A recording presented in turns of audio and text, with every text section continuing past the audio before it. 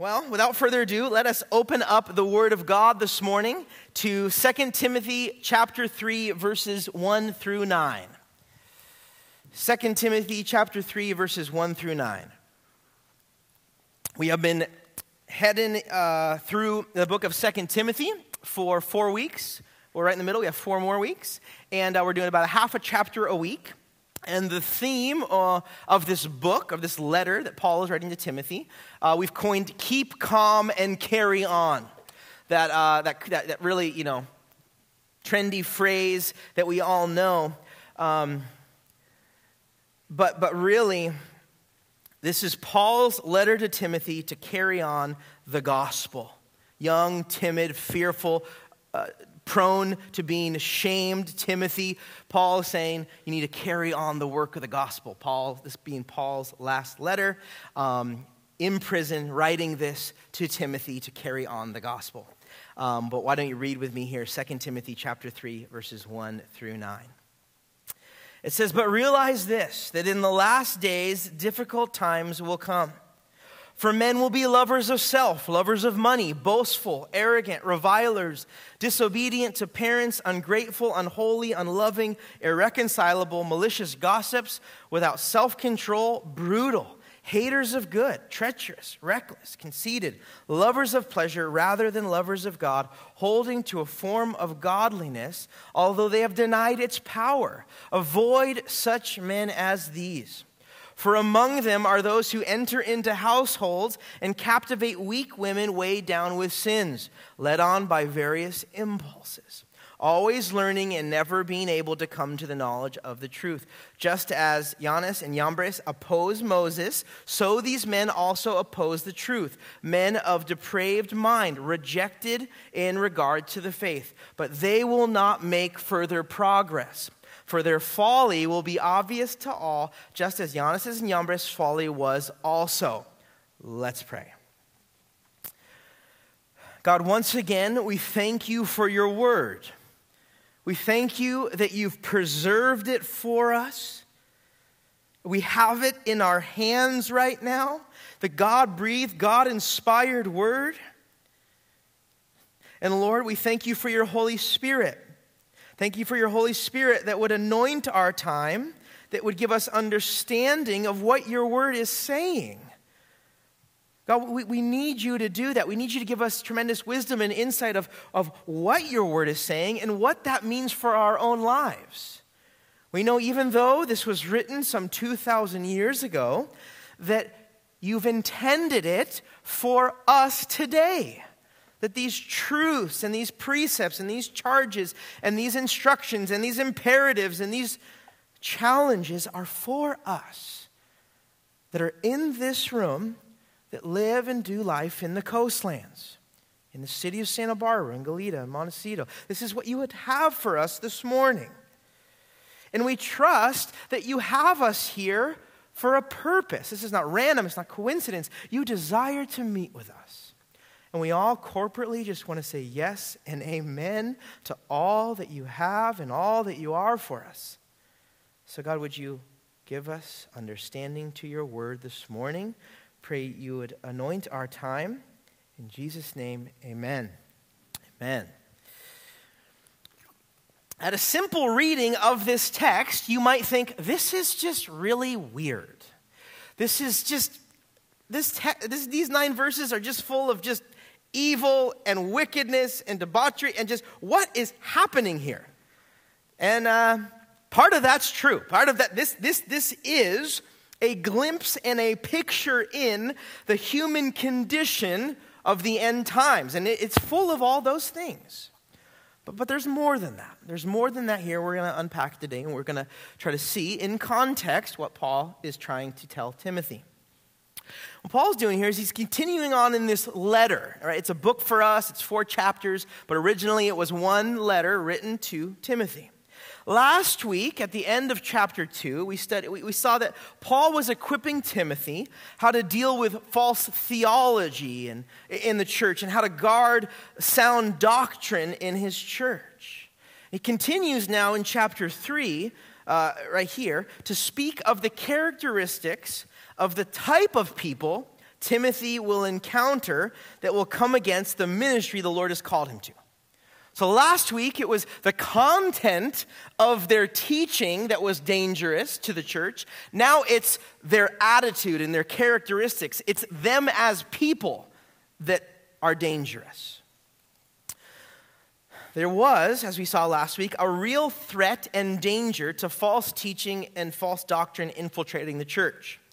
And if Timothy was not careful, these distortions of the gospel would not only upset some people's faith, but literally it was leading some astray, and they were falling away from the faith. It was a serious issue that Paul was instructing Timothy to deal with. But Paul, in this section, is warning Timothy of the characteristics, traits, and lifestyles of the men and women that are not living according to the truth. Paul was pointing out that they were, what they were like. He was given a description of their lives so that Timothy would not be unaware. Paul starts this morning off with, realize this. Like, Timothy, let me get your attention. If halfway through my letter you haven't paid attention, but realize this for a moment. Paul's trying to get Timothy's attention so that he is not unaware of what's happening. But more than that, it would seem that Paul is also attempting to protect Timothy. You know, Timothy, remember, is young. He's moldable. He's impressionable. And the fear is that too much time around these types of people will lead Timothy to adopt some of their own lifestyle and ungodly traits. Because we have to remember, this letter has alluded to, as other books that Paul has written, of the fatherly figure that Paul is to Timothy in the real sense of a word. I mean, Timothy to Paul is a spiritual son. Paul was used in his conversion. He's discipled him. He's taken him on his missionary journey. Everything that Timothy would know about ministry, Paul has taught him. Discipleship has happened on that level between Paul and Timothy. And it would seem that this seasoned saint and apostle Paul is speaking words of caution to his young son in the faith to beware of the effect that these people would have on him and what God would call him to do. If you're a parent, we do this all the time with kids, right? We try to protect them. We try to preserve them. We're careful about who they hang out with and what they do. And, you know, we try to get that balance right. We a lot of times might do it too much or too little, and there's a detriment there, right? Oh, I'm just going to let my kid do anything they want all the time. Not going to be good. Or I'm going to exasperate them in such a way they have no freedom. I'm telling you, that's not going to work either. I lived through like almost 10 years of youth ministry, junior high and high school ministry. There's got to be a balance. I mean, there has got to be a balance, people. You got to throw the rule book out and just, okay. How do I love them? I mean, parenting is insane. I have a 2-year-old and it's insane. Insane. For me, it's more of a safety issue now, right? So my daughter is 2.5 years old, but she has, it feels like the energy, skills, and climbing level of a 5-year-old. So no jokes, like if she was here, I don't know what she would be doing. Just gone, or just climbing, jumping. So for me, at my part of life right now, is I'm more like a sheepdog to her, right? Just you know, I'm the sheepdog, she's the sheep. I'm just trying to corral her in. Like walking down a sidewalk with my daughter takes so much energy. If she's not like in a stroller, she won't actually go in a stroller. She doesn't do that. She just needs to walk. Hold hand, bike, something. She's just insane in a good way. Love her. But as parents, regardless of the age of your kids, we have this inherent sense where, and it's our role, to protect them and to love them and care for them in such a way that they're not influenced on a negative effect by those around them. We'll get to that in a second. But here's why I think that Paul is continuing to do this to Timothy. It's from the text. So let me break it down. I think Paul is describing or telling Timothy this in three different kind of parts. Number one is Paul is describing the setting that Timothy is in.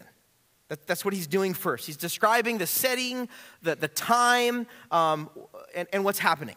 Number two, he describes the people in that setting. Right? So the end times is the setting. The people, here's a description. There's actually 19 different characteristics of these people. Paul's describing the people in that setting. And number three, Paul narrows down a subset of those people, and he gives a little bit of example of what they're doing. So the setting, verse 1, says this.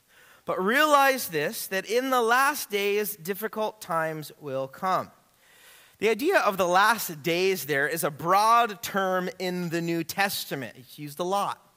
And it's what we would believe the last days to be are when the Messiah, Jesus, came on the picture until he comes back a second time. Those are the last days. I know, it's everything from when Jesus, we're in the last days right now. Timothy was in the last days. We're all in the last days.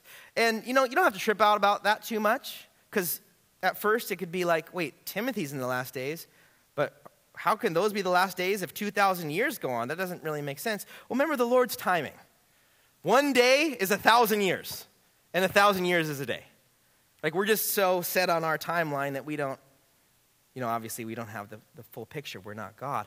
But when it says that we are in the last days, those are the days that we can say that mark from everything from Jesus until he comes back. Those are the last days. So we are in the last days. Timothy was in the last days. Everything from Jesus when he went to be with the Father until he comes back a second time. Those are the last days. Paul says, Timothy, in these last days, difficult times will come. Difficult times will come. And the crazy part is that Paul here he doesn't say anything but the people in those days. If we were going to describe, what is it going to be like at the end of the world? If someone asked that. Like, what is it like in our world today, right? The last day, like, what's happening? We would describe the people in the world, but then we would describe natural disasters, we would describe wars, we would just describe everything that's going on. And probably a reason for that is that's just what we think will happen, right? When the end of that's what we think will happen when the end of the world comes. But also Jesus told us.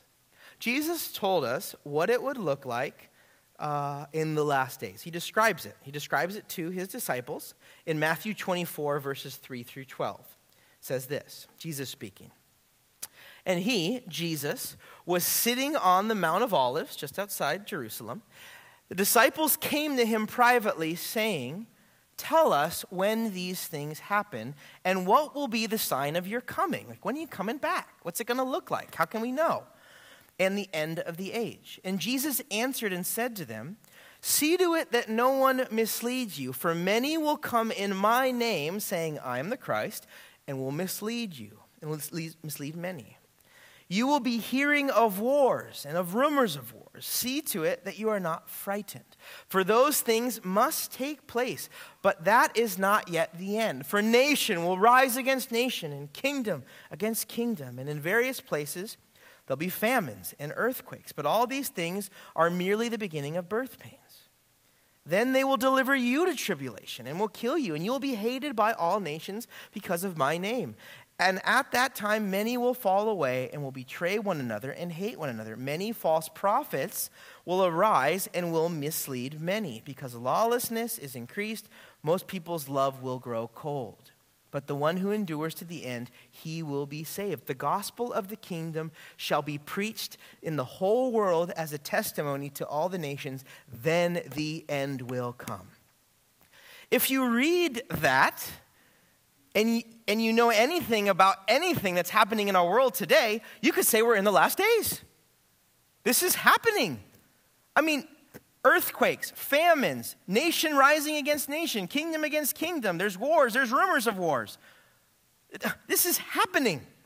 And what we learned about last week, This is what Paul is telling Timothy, exactly what Jesus said. False teachers and false prophets, and many will be led astray. Exactly what we see here in the book of 2 Timothy is happening. But the real problem, as you can guess, as much as there will be more natural disasters, and those are horrific, the real problem, as you can guess, is the people living in our world that's bringing upon the most horrific devastation. Look at the statistics, look at the facts of how many deaths there's been from the hand of another man in any way, anything, wars, abortion, anything, far outweighs any natural disaster there's ever been, ever. And you guys know that. You can't escape it. Phone, news, everything. There's so much evil. There's so much horrible stuff going on in this world today. And Paul is telling this to Timothy. Timothy, you're in the last days. Difficult times will come. This is what the last days are going to look like.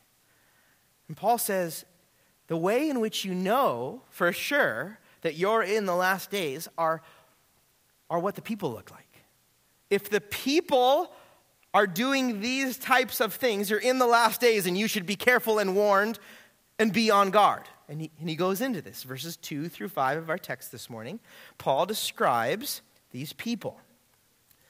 Realize this, in the last days, difficult times will come, and for men will be lovers of self, lovers of money, boastful, arrogant, revilers, disobedient to parents, ungrateful, unholy, unloving, irreconcilable, malicious gossips, without self-control, brutal, haters of good, treacherous, reckless, conceited, lovers of pleasure, lovers rather than lovers of self, a God, holding to a form of godliness, although they have denied its power. Avoid such men as these. This is really, in this text this morning, this is the only charge that Paul gives Timothy. And this would be the warning. This would be Paul's warning or Paul's charge in this set of texts. It would be keep your eyes open and do not be unaware of those around you. He goes on and he describes the human condition in the last days. And what I see here is I see fatherly Paul breaking the news to his young, possibly naive son Timothy, that the world is a lot worse than he probably knows. In one way or another, unfortunately, we all have to do that with our kids, right? The world's around us, and we have to coach them and disciple them and tell them why people are doing things that they're doing. And if you've ever done this to someone of a young age, you can see their countenance drop to be like, are you serious? This is really happening? And it's almost when like a really innocent kid finds out that there's evil in the world. And what that has made and what people do to each other because of that. And what Paul is really doing here is he's doing that to Timothy. Timothy, this world's actually really, really, really bad that you live in. The people around you, a lot of them are because of the effects of sin and because they're held captive by the will of Satan. I mean, they're filled with so much horrific evil that you probably cannot believe it. I'm sure many of us would feel the same as we watch the news and we see what happened here and we see how often things happen, and it's horrible. But Paul, he describes here what those not walking according to the truth, what their lives look like. For those that are not following Christ, especially those that are opposing the truth, here's what they'll look like, Timothy. Don't be unaware. Don't be naive. Almost like don't think this world is better than it is. Like know what you're encountering. Know what's around you. Understand the type of people that are in your midst, or in his case, in your church, or trying to enter into your church, or trying to mess with your church, or trying to mess with you. Paul's saying, Timothy, don't be unaware. This is what's happening. And there's 19 different things that Paul says here. I mean, he really covers the gamut here. And a lot of them are pretty self-explanatory. Lovers of self. That's what sin is, selfish, independent nature. We love ourselves more than God, more than others. Lovers of money. You know, money is not a bad thing. The love of money is. Money is actually a gift from God for our lives, to be used for his glory and the furthering of his kingdom and to bless us. Money isn't bad. The love of money is. Boastful. Arrogant. Revilers, that meaning blasphemers of God or slanderer of others. In the last days, people will be disobedient to parents. That's happening. That happens. Ungrateful, unholy, unloving, irreconcilable. That means unforgiving. Malicious gossips, just gossiping. Without self-control. Brutal. Haters of good. Treacherous, meaning betraying others or betraying causes.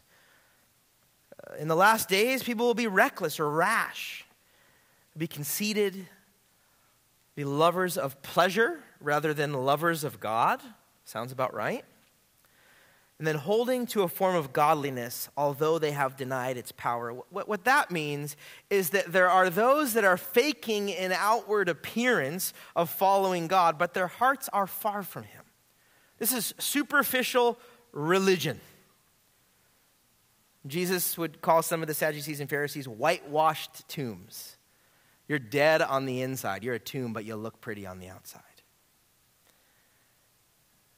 In the book of Titus, it says that describing these type of people, they profess to know God, but by their deeds they deny him, being detestable and disobedient and worthless for any good deed. That's the type of people that Paul is referring to here. This is this list of characteristics that men and women will be like in the last days. Before we get into the charge of avoid such men as these, on a side note, as we were reading these, if any of these characteristics characterized you in any way, you need to take heed of that this morning. And what we do need to do is we need to turn to Christ. Because these characteristics, remember, are men and women that are not following Christ. They're not redeemed. They've not been saved. They've not been transferred from the domain of darkness into the kingdom of their beloved Son. They're not sanctified. They don't know Jesus as their Lord and Savior. And the Holy Spirit is not in them. He's not transforming them into the image of God. And so their lives look like this. But as Christians, we are called into a covenant with our God to look like him, to be image bearers, to be little Christs, to live for Christ in word and in deed. And all that Christ was, we are to be. And these things are not to characterize our lives. And so if you didn't hear maybe the start of this, you actually do not want these things. You do not want this. Don't think like, wow, okay, yeah. Because usually it's like the positive part of a sermon. Hey, line yourself up here. Where are you lacking? No, it's like, don't be any of these. These things are not to characterize the life of a believer of Jesus Christ. All that said, though, all of us are works in progress. This side of heaven, we will never be perfect. We are still living in a fallen world. We're still, fighting the evil one, Satan, the flesh. We're plagued with temptation. So we're works in progress. And if I'm honest, at times, and in some ways, these things have or do describe me. Not all of them. Grown, God's rescued me, God's helped me, God's given me the strength not to. But if any of these in any way still plague us, including myself, because I just admitted it to you, and I think if we're really honest, if we just look maybe at one of them, verse 18. The number 18. I have it on it's number 18. But lovers of pleasure rather than lovers of God. That can be so subtle, and that can be so, that can be anything other than God. Anything that you love more to God. That's what he's talking about. And that can sneak in so many different ways. But if any of these plague us in any way, even though that's not even the context here, but just as a side note, if any of them plague us, we need to turn to Christ and ask for repentance. Say, God, free me of this. I know that you have not made me to be like this. You do not desire it from me. This is an effect of sin. This is not God-honoring and God-glorifying behavior. Free me and make me more like you. So most likely, maybe not, but most likely, all of us are in one way or another. We read this and we go, oh man, I think that's me. Oh man, I struggle with that. Oh man, I just did that this morning. Or even as I'm sitting here, I'm just thinking how awesome I am. Just being boastful and arrogant right now. And maybe you're being spiritually boastful and arrogant, saying, I'm good.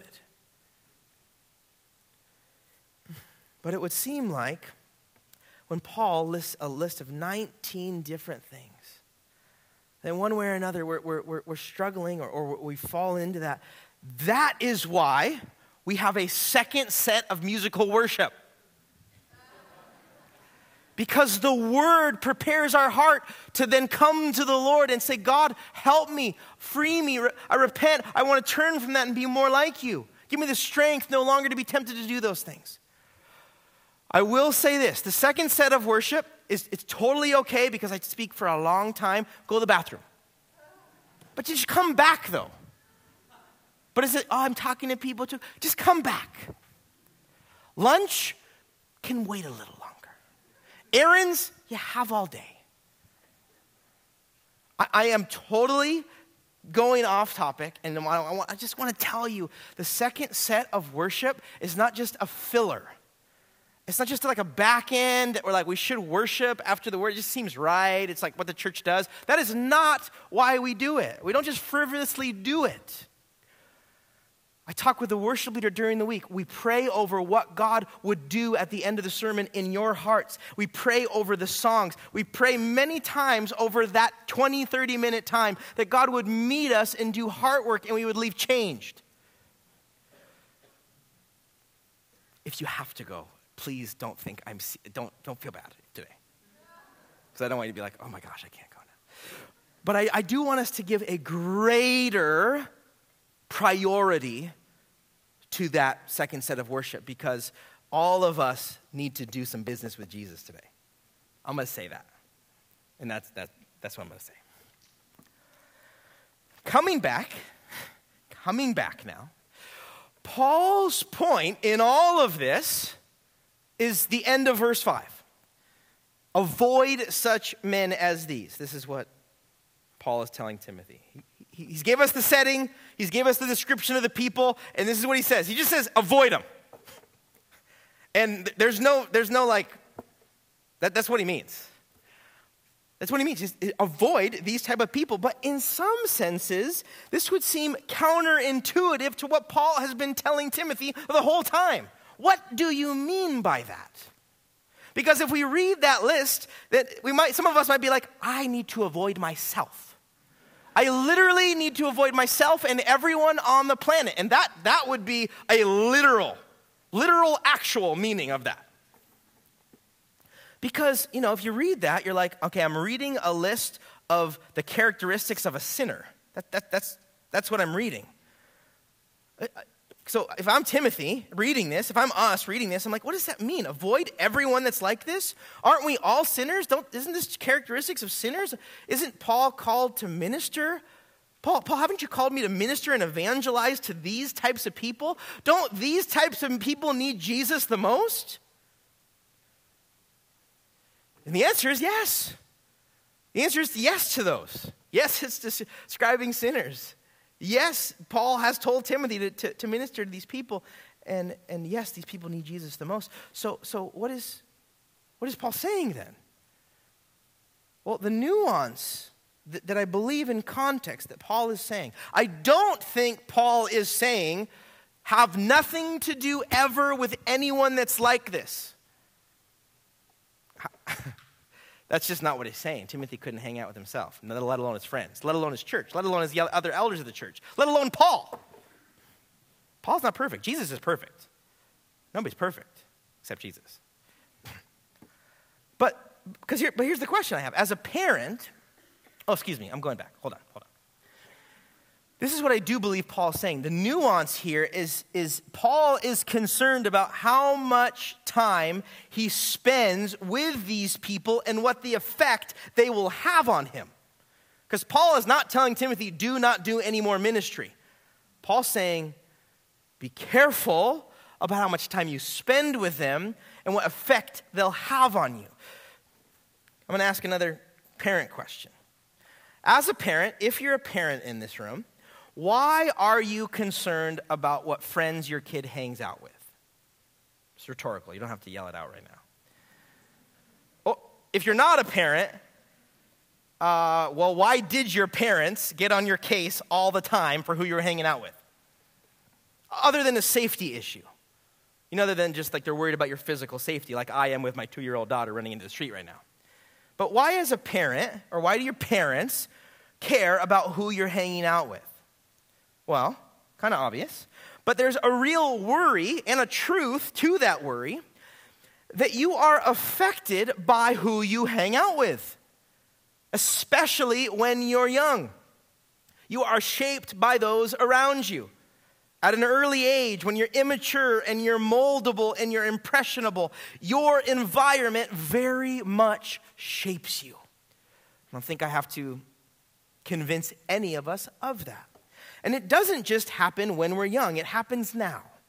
We are shaped by our environment. We might be stronger. We might have stronger convictions now. We might have more wisdom and discernment. We might have the ability to know right and wrong. But especially your kids, and when your kids are young, they don't have those things. And so we as parents do much care about who you're hanging out with because you're going to be shaped by them in one way or another, most likely.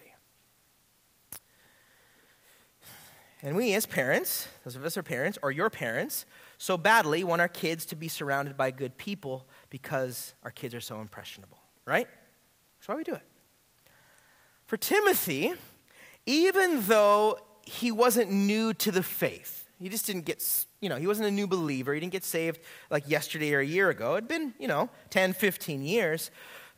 But Timothy was a greenhorn in ministry in a lot of ways. See, Timothy always had the covering of Paul, and that's a nice covering to have. If I get in trouble, if I have a problem, I'm just calling Paul the apostle. If you're in ministry, if you can get the picture of it. I mean, this is, right? You have people that are giving you trouble in church. If you don't get right, I'm going to call Paul. Paul's going to come in. He'll just deal with you. I'm sure Timothy was threatening people with that. I'm not sure. But I would be. But here's the deal. Paul's dying. Paul's in prison, awaiting his death. Some say weeks from this time, he is killed for his faith. Timothy's in Ephesus, no covering, no dad, no spiritual father, on his own. And Timothy is encountering heavy, difficult, and drama people. I mean, he is being sent to the wolves here. He is going through the fire. And I believe Paul's concern here is for Timothy is to not be stained or swayed negatively towards these attitudes or traits as many around him were. Many were falling to the wayside. Talked about that last week. People did not have sound doctrine. They were believing lies. They were falling away from the faith. It's the real deal for Timothy. But I believe Paul's concern is about Timothy as a man, his heart, his characteristics, his traits, who he is in Christ. It's the same idea that Paul wrote the Corinthian church in his first letter, his first of 2 letters to the Corinthian church, Corinthians 15:33. Paul said this. He says, "Do not be deceived. Bad company corrupts good morals." You might love Jesus, you might have strong convictions, but if you continually and only surround yourself with bad company, it will negatively affect you regardless of who you are. And we as believers are to live in this state of tension, or better yet, in this concept that all of us probably know as believers, that we're to be in the world and not of it. Right? There's this idea that we as believers are to be in the world and not of it. We get this from John 17 in what we call Jesus' high priestly prayer. John 14 through 17 is what we call Jesus' farewell discourse. John 17, we see his longest prayer, Jesus' longest prayer recorded in the gospel, and he's speaking after the Last Supper, the night before the cross, and he prays to the Father on behalf of his disciples. He prays to the Father on behalf of us, his followers, Christians. And he says this, John 17, verses 13 through 19, Jesus praying. But now I come to you, and these things I speak in the world, so that they may have my joy made full in themselves. I have given them your word, and the world has hated them, because they are not of the world, even as I'm not of the world. I do not ask you to take them out of the world, but to keep them from the evil one. They are not of the world, even as I am not of the world.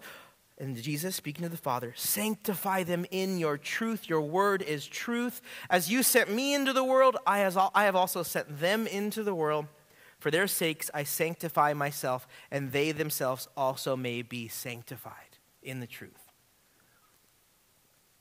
Jesus here is bringing up this concept of that this side of heaven, we are present in this world. We're here. We're not there yet. See, Jesus, after he died and rose again, he ascended to the Father. But we are left here. And he gave us the Holy Spirit, and he gave us himself so that we could live for him. But nonetheless, we're here. And he says, we're in the world, and we're still supposed to tell the world about him, but we're not supposed to let the world affect us. That's what he's saying. What does that mean, though? Well, that same truth applies to us. In an ideal world, all of us have a balance, and this is what I mean. There's a sense that your environment is your environment. You work where you work right now. Your family is your family. And in those environments and in those communities, there's believers and there's non-believers. Some of us, naturally, just have a good balance, so to speak. Some of us don't. Some of us literally don't know any Christians other than like we think some of us are Christians in this room because we come to church alone and I think Christians go to church. But some of us are just like, we are in it. We are not around believers. We are not around Christians. Some of us maybe don't even know a non-believer, right? We're so surrounded by Christians that we're just in our bubble and we literally are we're just around Christians at every facet, and our lives have been surrounded so much that we're just all around Christians. There's negatives to both. If you are only around non-believers all the time, every day, and everyone in your life, and your counsel, and your friends, and your family, and your work, it's going to affect you. It's going to affect your faith, regardless of who you are. And that's what Jesus is saying. That's what Paul is saying. But if you're only in the Christian bubble, then you are not heeding the word of God to evangelize lost. How are you salt and light? Everyone else has salt and light. How are we sharing the good news of Jesus Christ if everyone already knows the good news of Jesus Christ? I think a perfect situation, you have a mix of both. I think you absolutely do. God has called us to be in the world, not just escape the world and be like, no, I'm just going to think of heaven and surround myself with Christians and I'm just going to let the world burn and I'm just going to run to the hills. Let it go down. No. But then it isn't wise also to not be mindful of everyone around us and the effect they have if you don't have any Christians around you. Again, this may be more natural or easier to have this balance. For some of you, I know it's like, how do I even get Christians in my life? And I understand that that's not just, you can't just go befriend people and change your job and save your family. And I get that. But here's maybe a better question to ask. How is our environment, the people around us, affecting or shaping us? Let's ask that question. Because you might be like, man, there's nothing happening, or I'm not being negatively affected. But the question you need to ask yourself, to know if you have a right balance or not, is how is our environment, the people around us, affecting or shaping us? Because the word this morning would be just be careful, be aware. For Timothy, he was so susceptible, he was so impressionable and moldable that Paul said, Timothy, you just can't even hang out with these people for like more than just tell them about Jesus. Like you need to tell them about Jesus and get out. And there's seasons of our life that maybe is true. That we just are just, we're just not strong in the faith, and we're just very easily just believing things, and you just need to surround yourself with probably more believers than I'm telling you. But nonetheless, Paul goes on, and here's where it gets just really evil, honestly. He gives an example of a subset of really bad people. Okay? He gives an example of a subset of really bad people, verses 6 through 8. Read it with me. For among these people, the people he just described, are those who enter into households and they captivate weak women weighed down with sins, led on by various impulses, always learning and never able to come to the knowledge of the truth. Just as Jannes and Jambres opposed Moses, so these men also oppose the truth, men of depraved mind, rejected in regard to the faith. Here's what's happening. Men, as previously described, those that don't know the Lord, are taking advantage of women that are vulnerable and not strong. There's no, other than example, there's no particular reason why this is women here. You can interchange it with men. Paul just used this example. But in this case, these women it would seem, are in sin. They know the truth in their heads, but they've not believed it. And the evil part here is that there's men that are preying on their weaknesses, and they're leading them astray and taking advantage of them. This is really wicked and really perverse. Unfortunately, it happens in our world today in many different ways. But Paul's saying, Timothy, there's people that they look like this, but let me just give you a little bit of insight of the evil that's happening. Again, Paul telling young Timothy, kind of just trying to open his eyes to really the evil in the world. Hey, Timothy, don't be naive. This is the truth. You can't be in your bubble anymore. You can't escape this. You need to avoid this if it's affecting you, but you need to be aware of this because you're a man that needs to fight against evil with the truth. Right? You see that balance that Paul is trying to give Timothy right now? Again, though, he names these guys, and he's done this in each chapter. And we've kind of made a joke about it in that if Paul is highlighting your name in Scripture in a negative way, it's not a good thing. Right? It's in Scripture. It's just God-breathed and God-inspired. Your name's in it, and you are the bad guy. Paul does this. In chapter 1, he describes two guys that were ashamed of Paul. In chapter 2, Hymenaeus and Philetus, they were false teachers. Chapter 3 here, Jannes and Jambres, they're evil men. He's teaching Timothy. He's reminding Timothy. He's putting faces to these things that are happening. Paul's discipling. He's teaching Timothy. But then we need to understand, so that's what's happening. But then Paul describes these men, and he says, these guys are just like these other guys that opposed Moses. These guys, Jannes and Jambres. Though they're not named in the Exodus account, the historical evidence would put that these two men, Jannes and Jambres, were the Egyptian magicians. That's a hard thing to say. Egyptian magicians who opposed Moses before Pharaoh. You guys know the story? So even though we don't have the evidence, the historical evidence would say that these two guys that Paul is referring to here were the Egyptian magicians who opposed Moses before Pharaoh. And if you don't remember what happened, it's these magicians were actually really able to work miracles, not just, parlor tricks, but by the power of darkness, not by the power of God. When Moses cast down his rod and it turned it into a serpent, Jannes and Jambres could do the same. When he turned water into blood, they could do the same. When Moses brought forth a plague of frogs, Jannes and Jambres could do the same.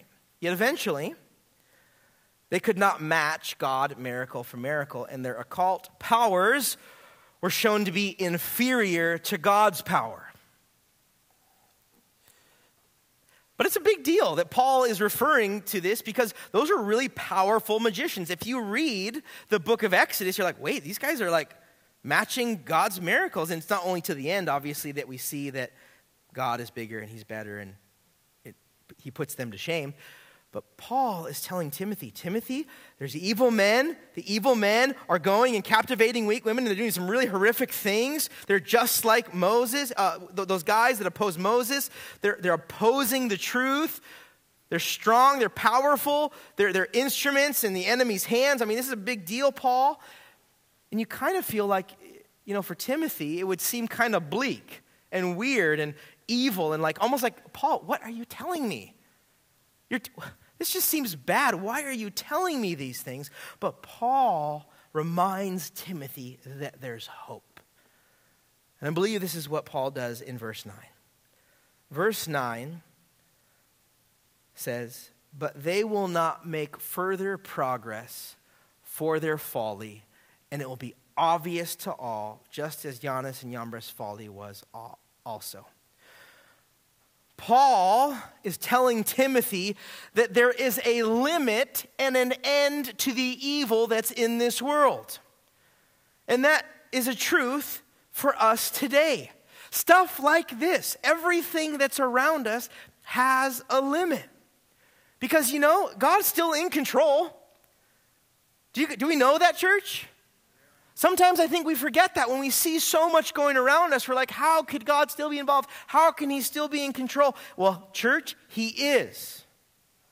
It's because evil has a limit because it's already been defeated. See, when Jesus died on the cross, he defeated sin, death, and the devil, rendering those things defeated. God is still in control of everything that happens, and he does allow things to happen, but he can stop them at any moment. And we know from the Word of God that Jesus is coming back to restore all things. And one day, he will right every wrong, and he'll wipe away every tear. And the evil that we see today has an expiration date.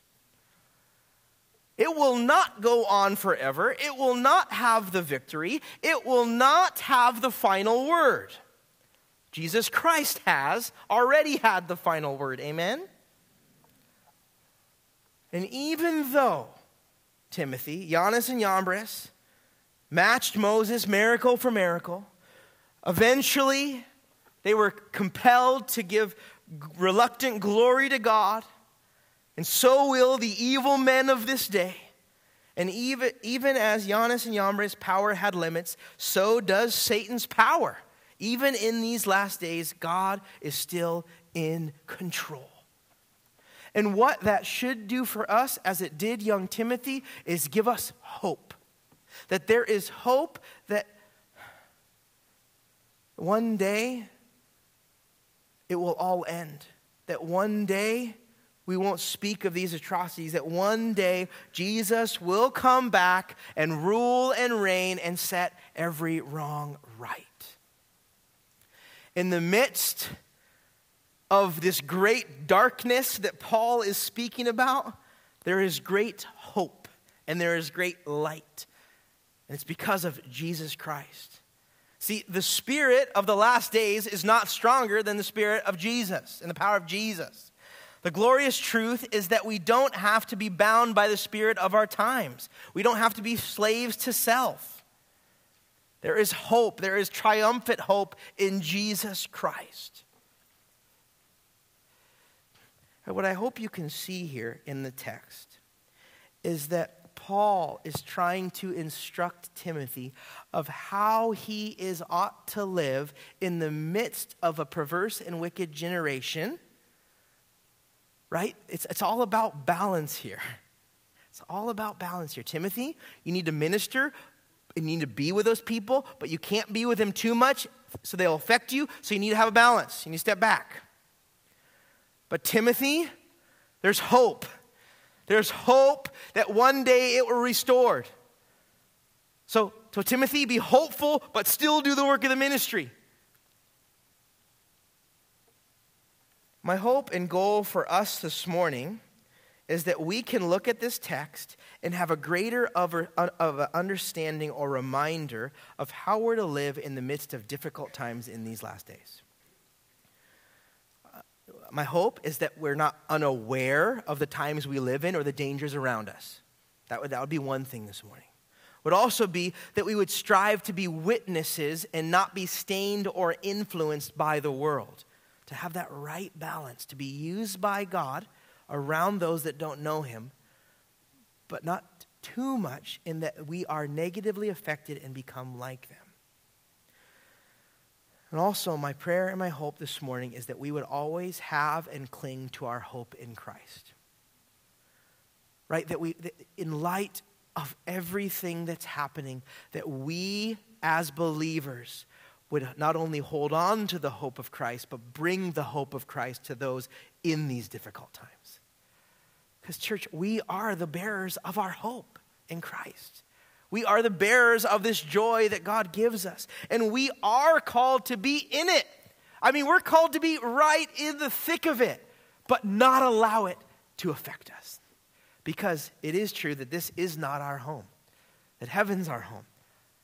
Right? Our life is but a vapor. It's here for a moment and gone the next. This is our time here. This is not our home, but we're here. We're in the world, but not of it. I want to leave you with this verse out of Titus chapter 2 as we go into our time of worship.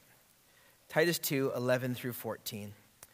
For the grace of God has appeared, bringing salvation to all men, instructing us to deny ungodliness and worldly desires and to live sensibly, righteously, and godly in this present age, looking for the blessed hope and the appearing of the glory of our great God and Savior, Christ Jesus, who gave himself for us to redeem us from every lawless deed and to purify for himself a people for his own possession, zealous for good deeds.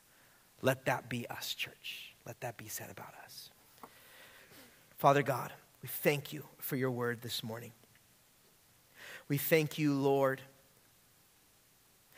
that you are in control, that you are King Jesus, that you are seated on the throne, and that you hold all things in the palm of your hands.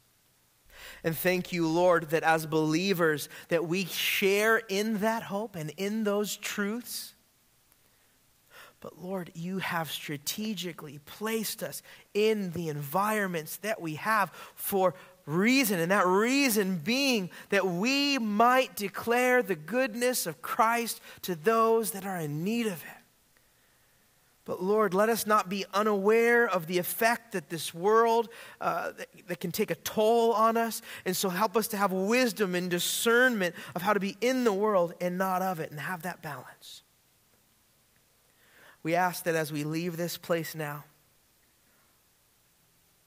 that as we go forth after worship, after church, after we leave these doors, as we go to work, as we spend time with our families, as we answer those emails, as we enjoy friendships and do sports and everything, Lord, we just pray, God, that you would empower us to be in those things, but not of those things, Lord.